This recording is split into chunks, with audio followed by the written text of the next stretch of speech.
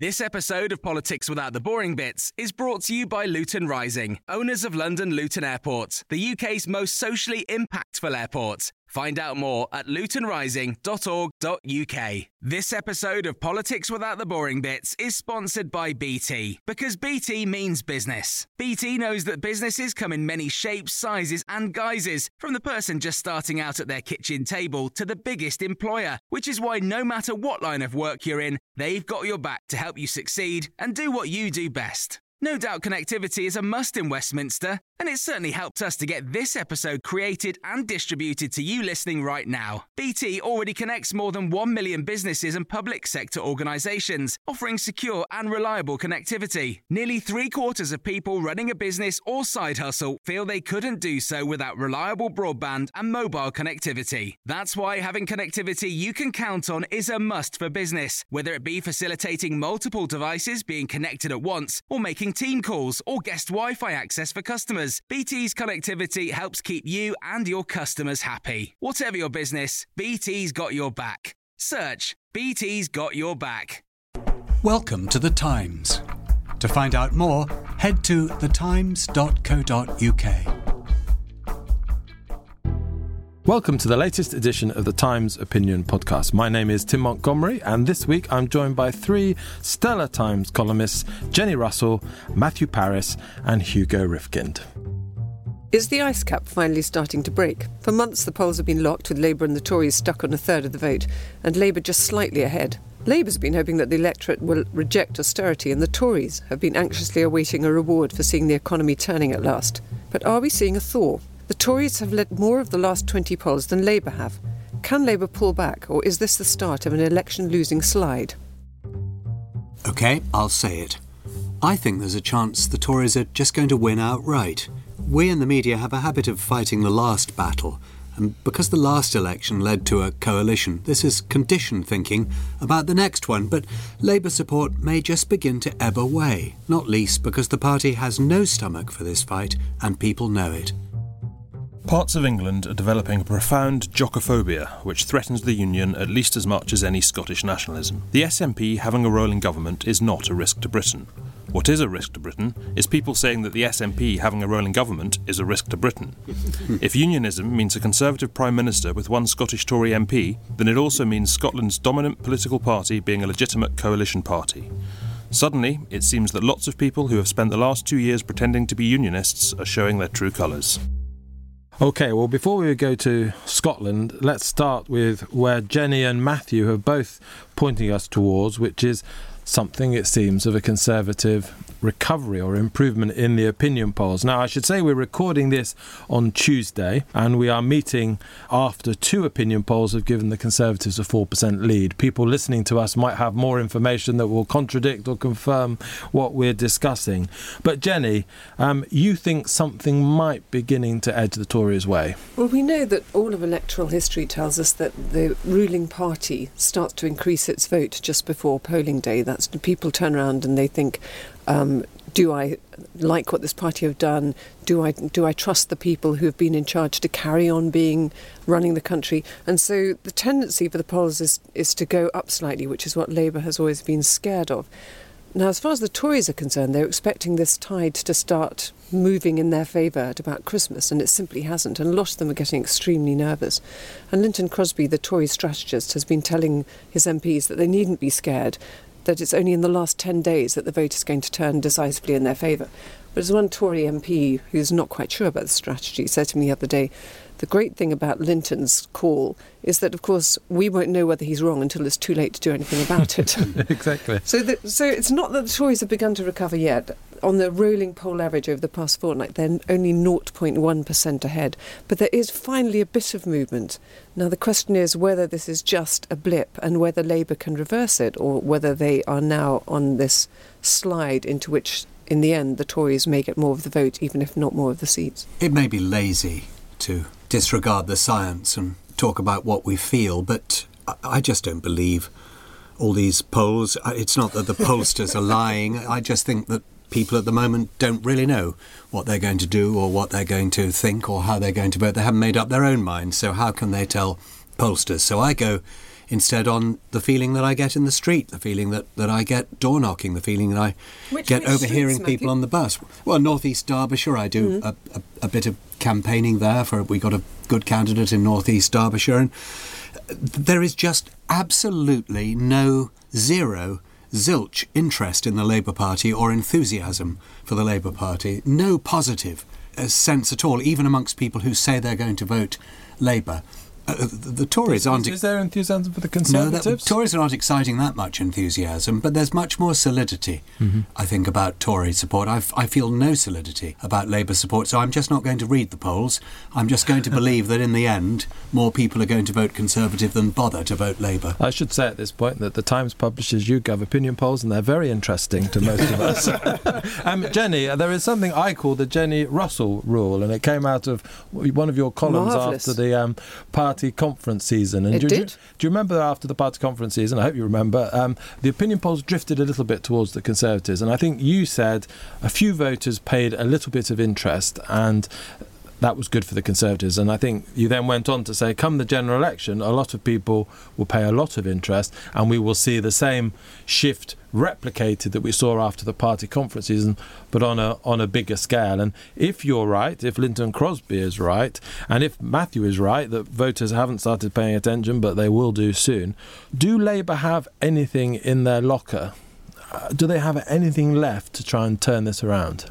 I think they've got the same appeal that we know that they're making to the nation at the moment, which is that austerity is unnecessary, that the country, further austerity is unnecessary, that the country doesn't need to be cut savagely in the way that the Tories plan, that we are now at the beginning of a recovery, and that Labour will oversee spending plans that mean that although they'll cut somewhat, they won't cut savagely as the Tories will. So the economy will grow, more people will have jobs, it'll be a fairer society. Whether that's enough to overcome their fundamental disadvantage, which, as we know, is that people don't really have faith in Ed Miliband as a leader, I think is the big unknown question, and I'm sorry to say I doubt it. I mean, I am instinctively, as you know, a Labour supporter, and I would rather have a Keynesian approach to the economy, and I'd like more care for the weakest at the bottom. We have a Keynesian approach to the economy. We're borrowing £100 billion a year and have been for 5 years. If that's not Keynesianism, I don't know what is. Well, I was very relieved when George Osborne pulled back from the savagery of the cuts that he intended to implement for that reason.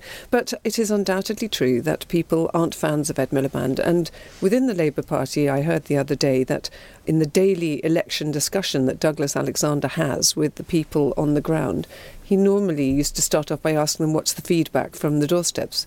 Every single day he was hearing people are very negative about Ed, so he now says, well, we're not discussing that, we move on.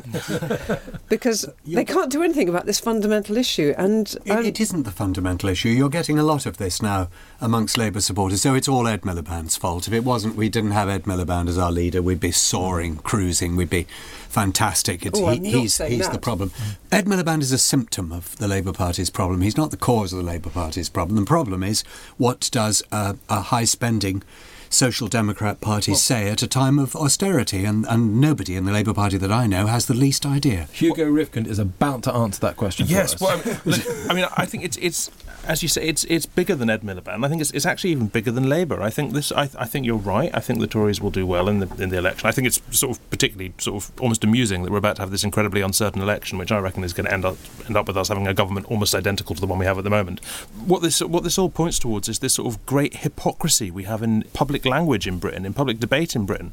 We spend so much time, and everyone spends so much time beating everybody up about austerity and about food banks and about welfare cuts and columnists pretend and voters pretend they care about this, and then I genuinely believe we'll come to an election and a large proportion of voters will actually, no, we don't care about this, we want our economy on a sound footing, and if that means some people suffer, they can be damned. I think that there's a great gulf between sort of public language, public confession, which even comes out in opinion polls, and private thoughts, which I think in Britain are becoming much more right-wing and much more kind of anti-welfare, pro-self.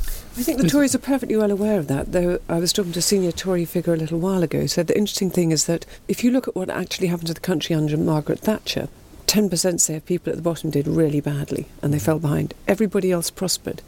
So the Tories did very well in the polls. The problem for us is that we have shared the pain much more equally, which means that a lot of people are rather fed up with us. But if people begin to feel, as you think they will do, the future looks better for us under the Tories, I think that they will vote selfishly in their interests in that way. I guess the big question is whether we've shared the pain equally enough. I mean, if you have 30% of people, 35% of people in extreme pain because of everything that's happened in the last 5 years, still doesn't mean you can't win an election by ignoring them. You know, and I have the sort of upsetting feeling that that's pretty much where we are.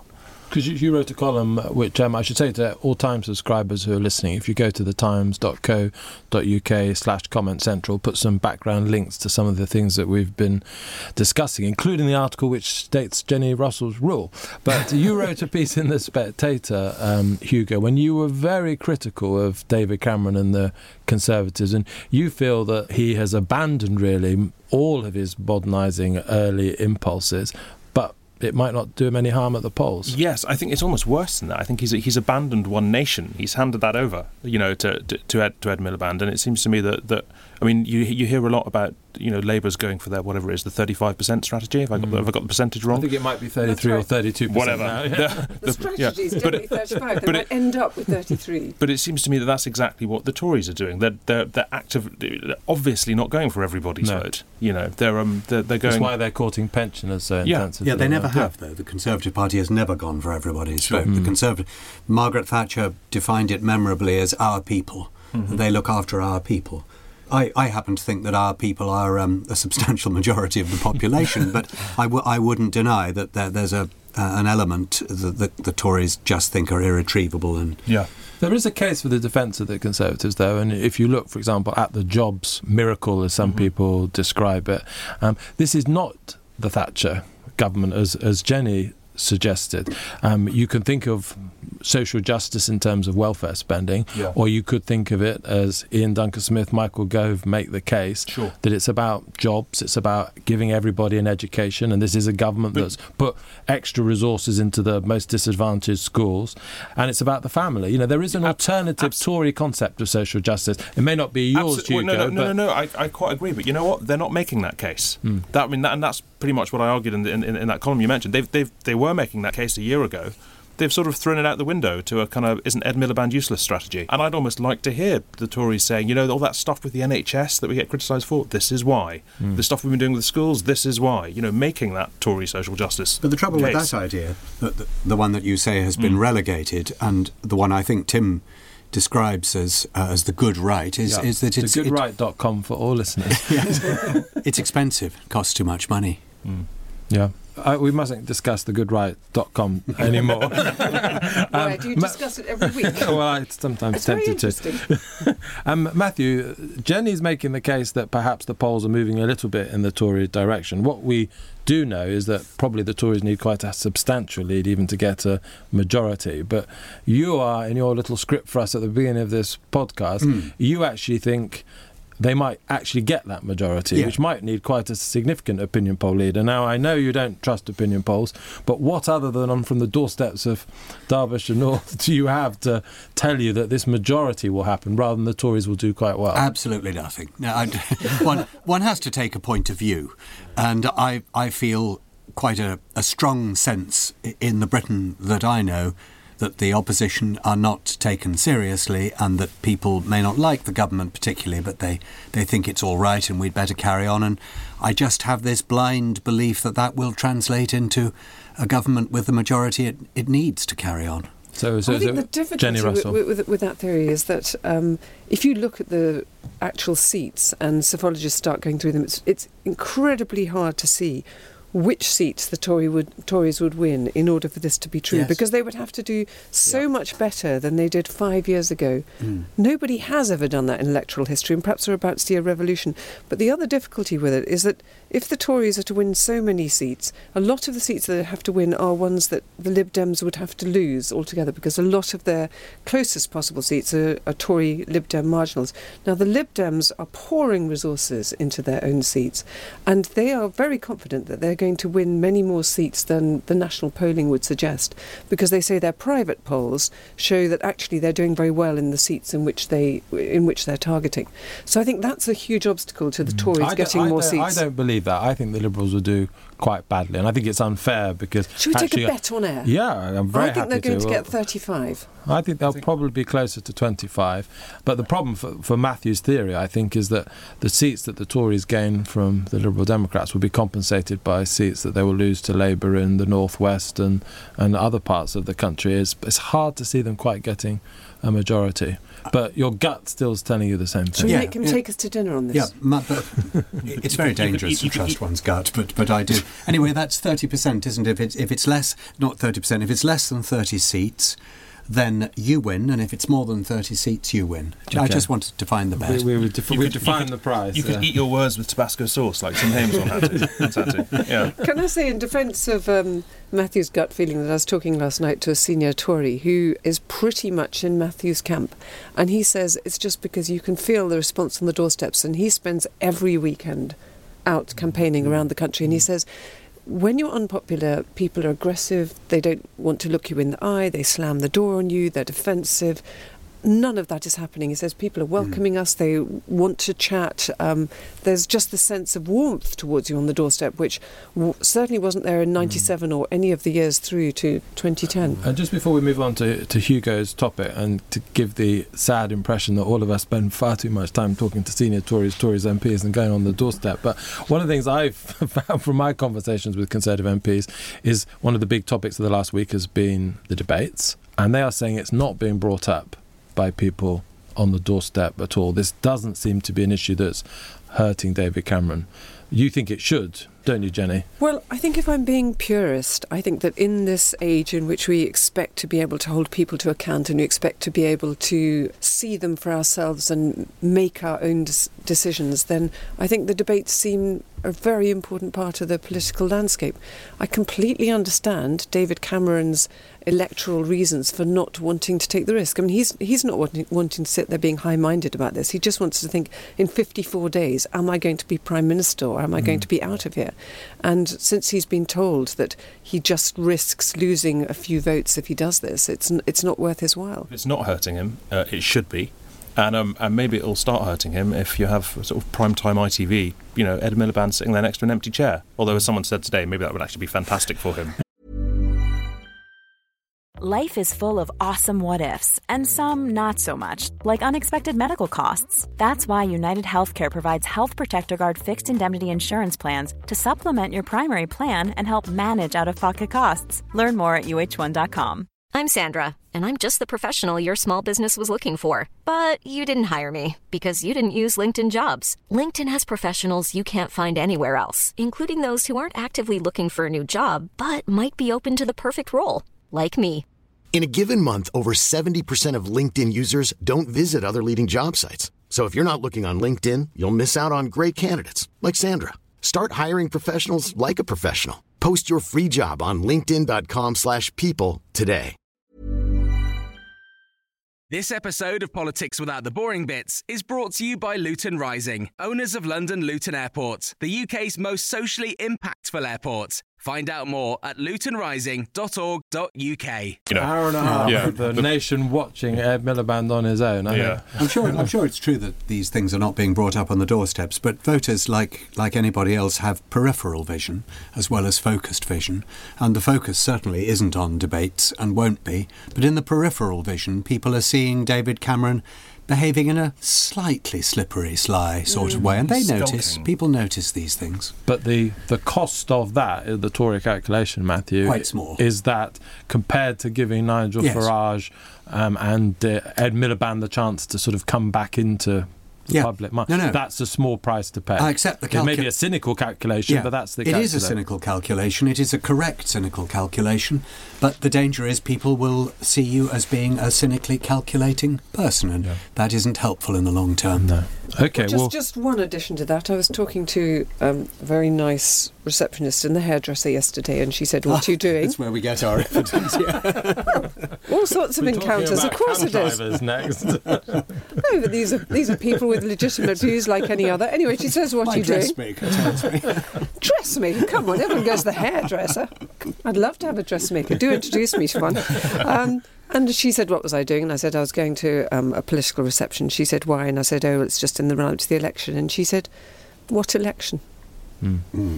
So that just puts it in perspective, I think. And then when I explained a bit, and I said, aren't you interested? She said, oh, I don't really do politics. As if it was something like stamp collecting, or, which was just sort of weird hobby at the edges of life that no normal person would be interested in. Well, can I say your hair looks very nice, Jane? Very lovely.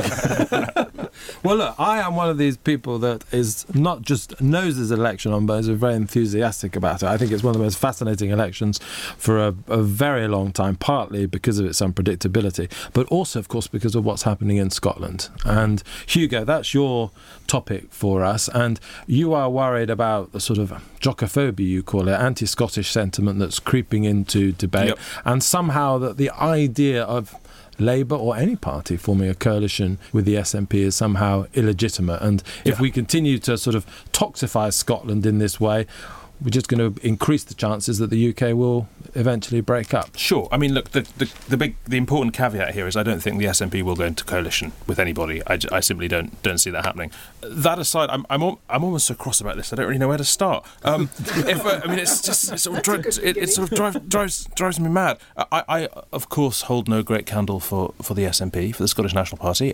They came close to breaking Britain in the referendum. I sincerely hope they don't. I'm a Scot, but I'm a unionist as well. However, if they end up to being Scotland's most dominant party, why should they not be a legitimate partner for anybody's coalition? This is what a union is, and what sort of I'm very struck by the last couple of weeks. There seem to be an awful lot of people in England, mainly Tories in England, who seem to feel a union is only worth holding on to if it makes no difference to England that it exists.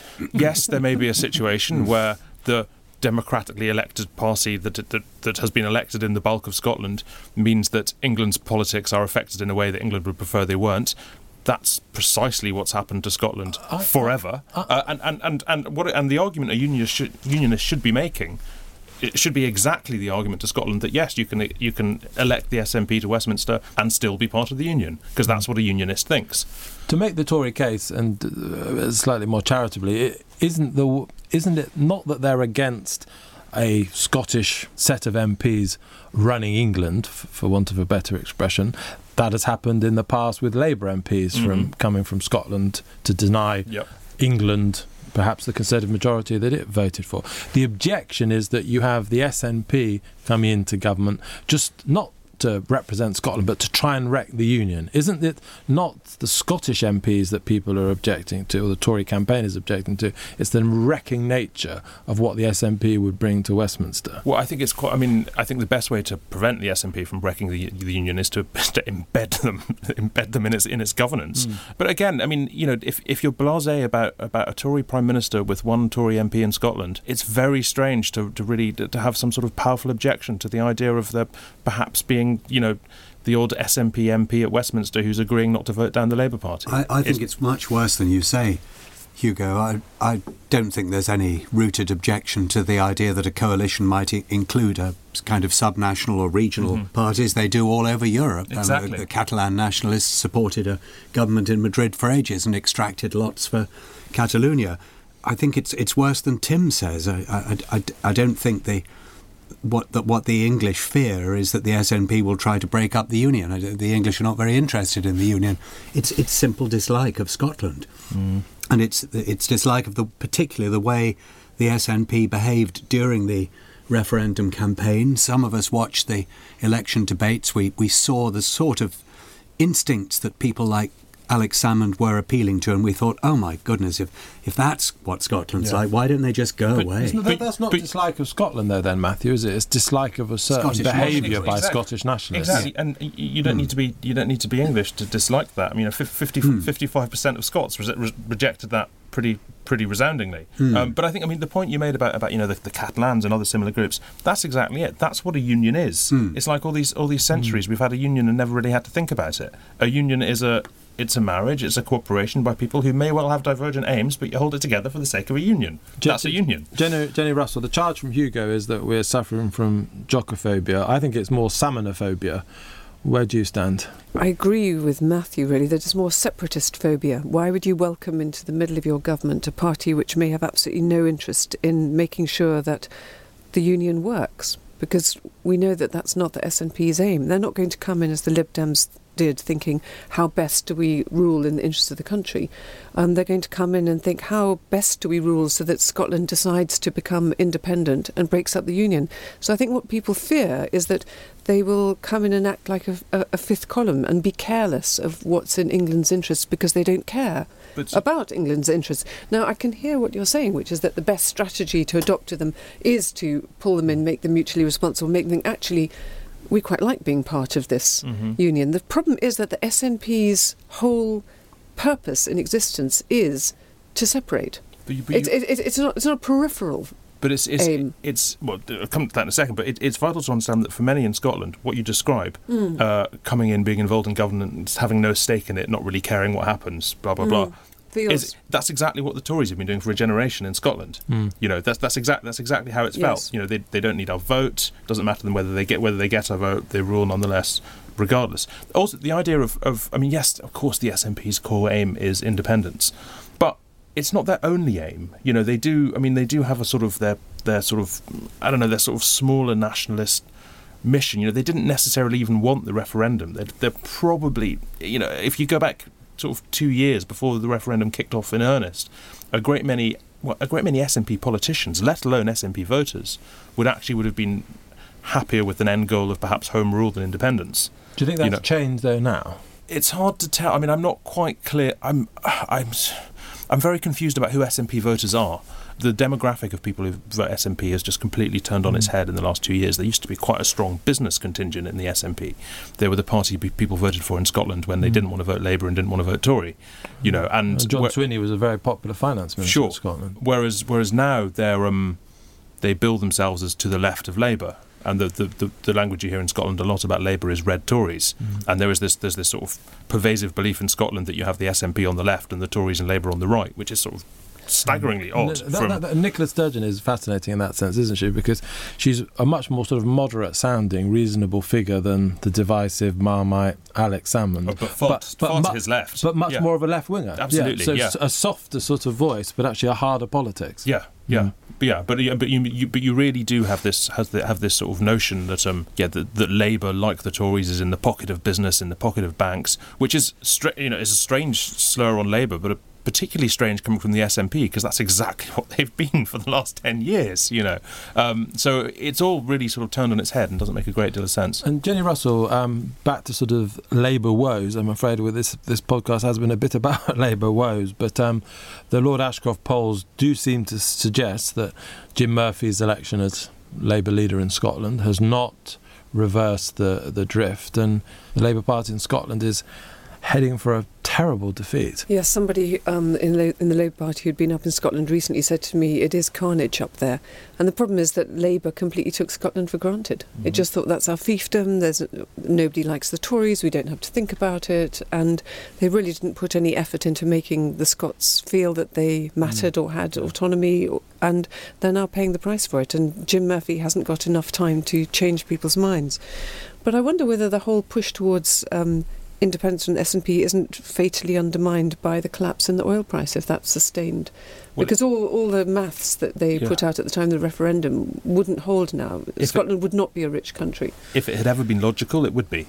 But it never was. It was just an emotional. If I could just say, it's not just that Labour sort of took Scotland for granted for the last however many decades.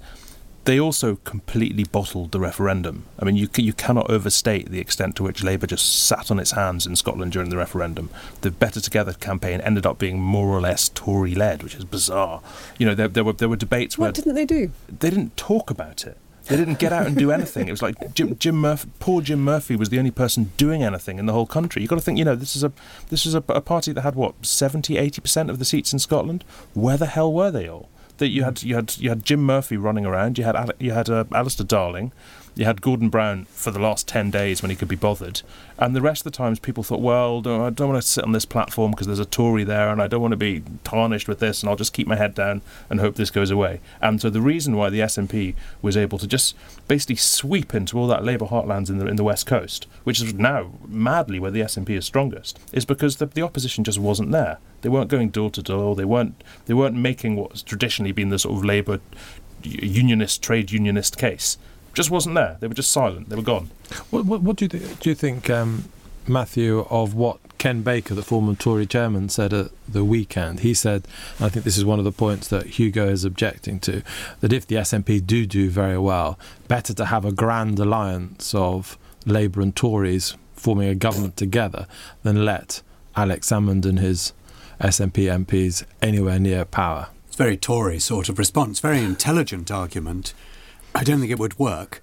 A substantial part of the Labour Party sees Tories not just as a rival political party, but as wicked and evil people, and I don't think the Labour Party would wear it.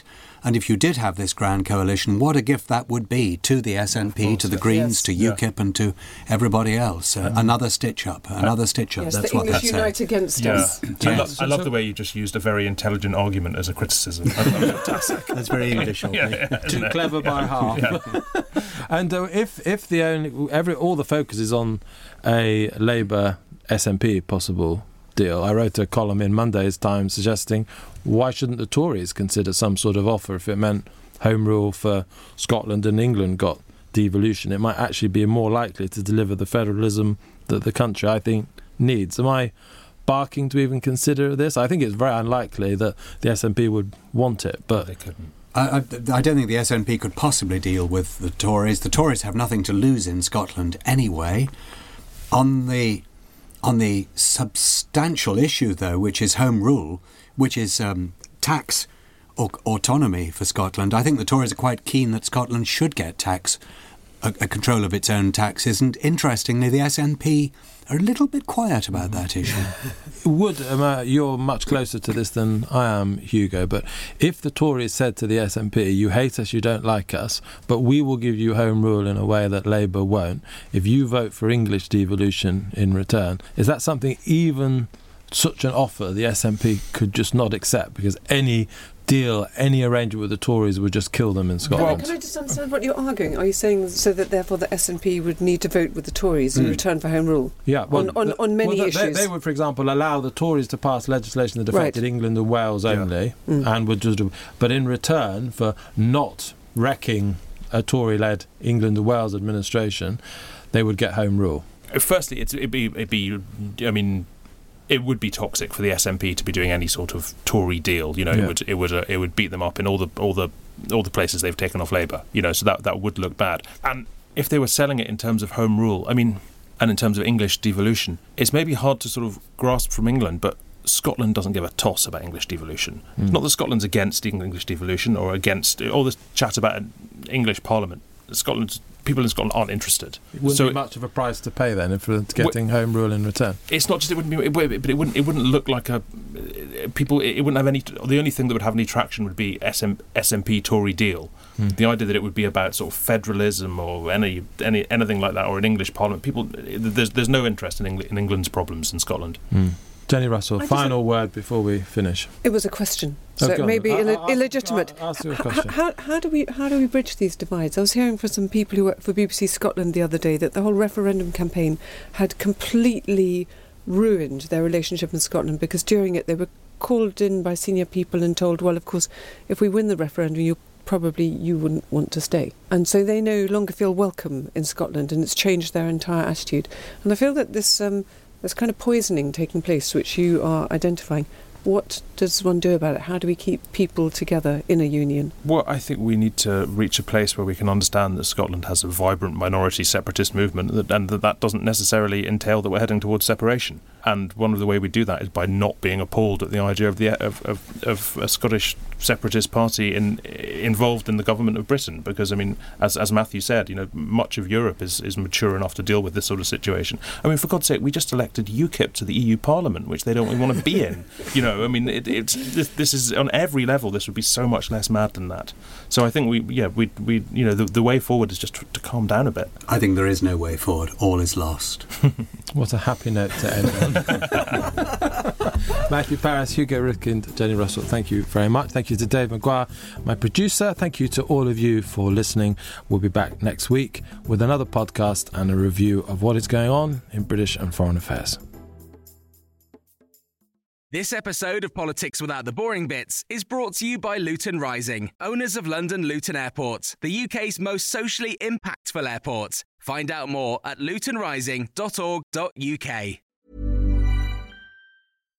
Hi, I'm Daniel, founder of Pretty Litter. Cats and cat owners deserve better than any old-fashioned litter. That's why I teamed up with scientists and veterinarians to create Pretty Litter. Its innovative crystal formula has superior odor control and weighs up to 80% less than clay litter. Pretty Litter even monitors health by changing colors to help detect early signs of potential illness. It's the world's smartest kitty litter. Go to prettylitter.com and use code ACAST for 20% off your first order and a free cat toy. Terms and conditions apply. See site for details.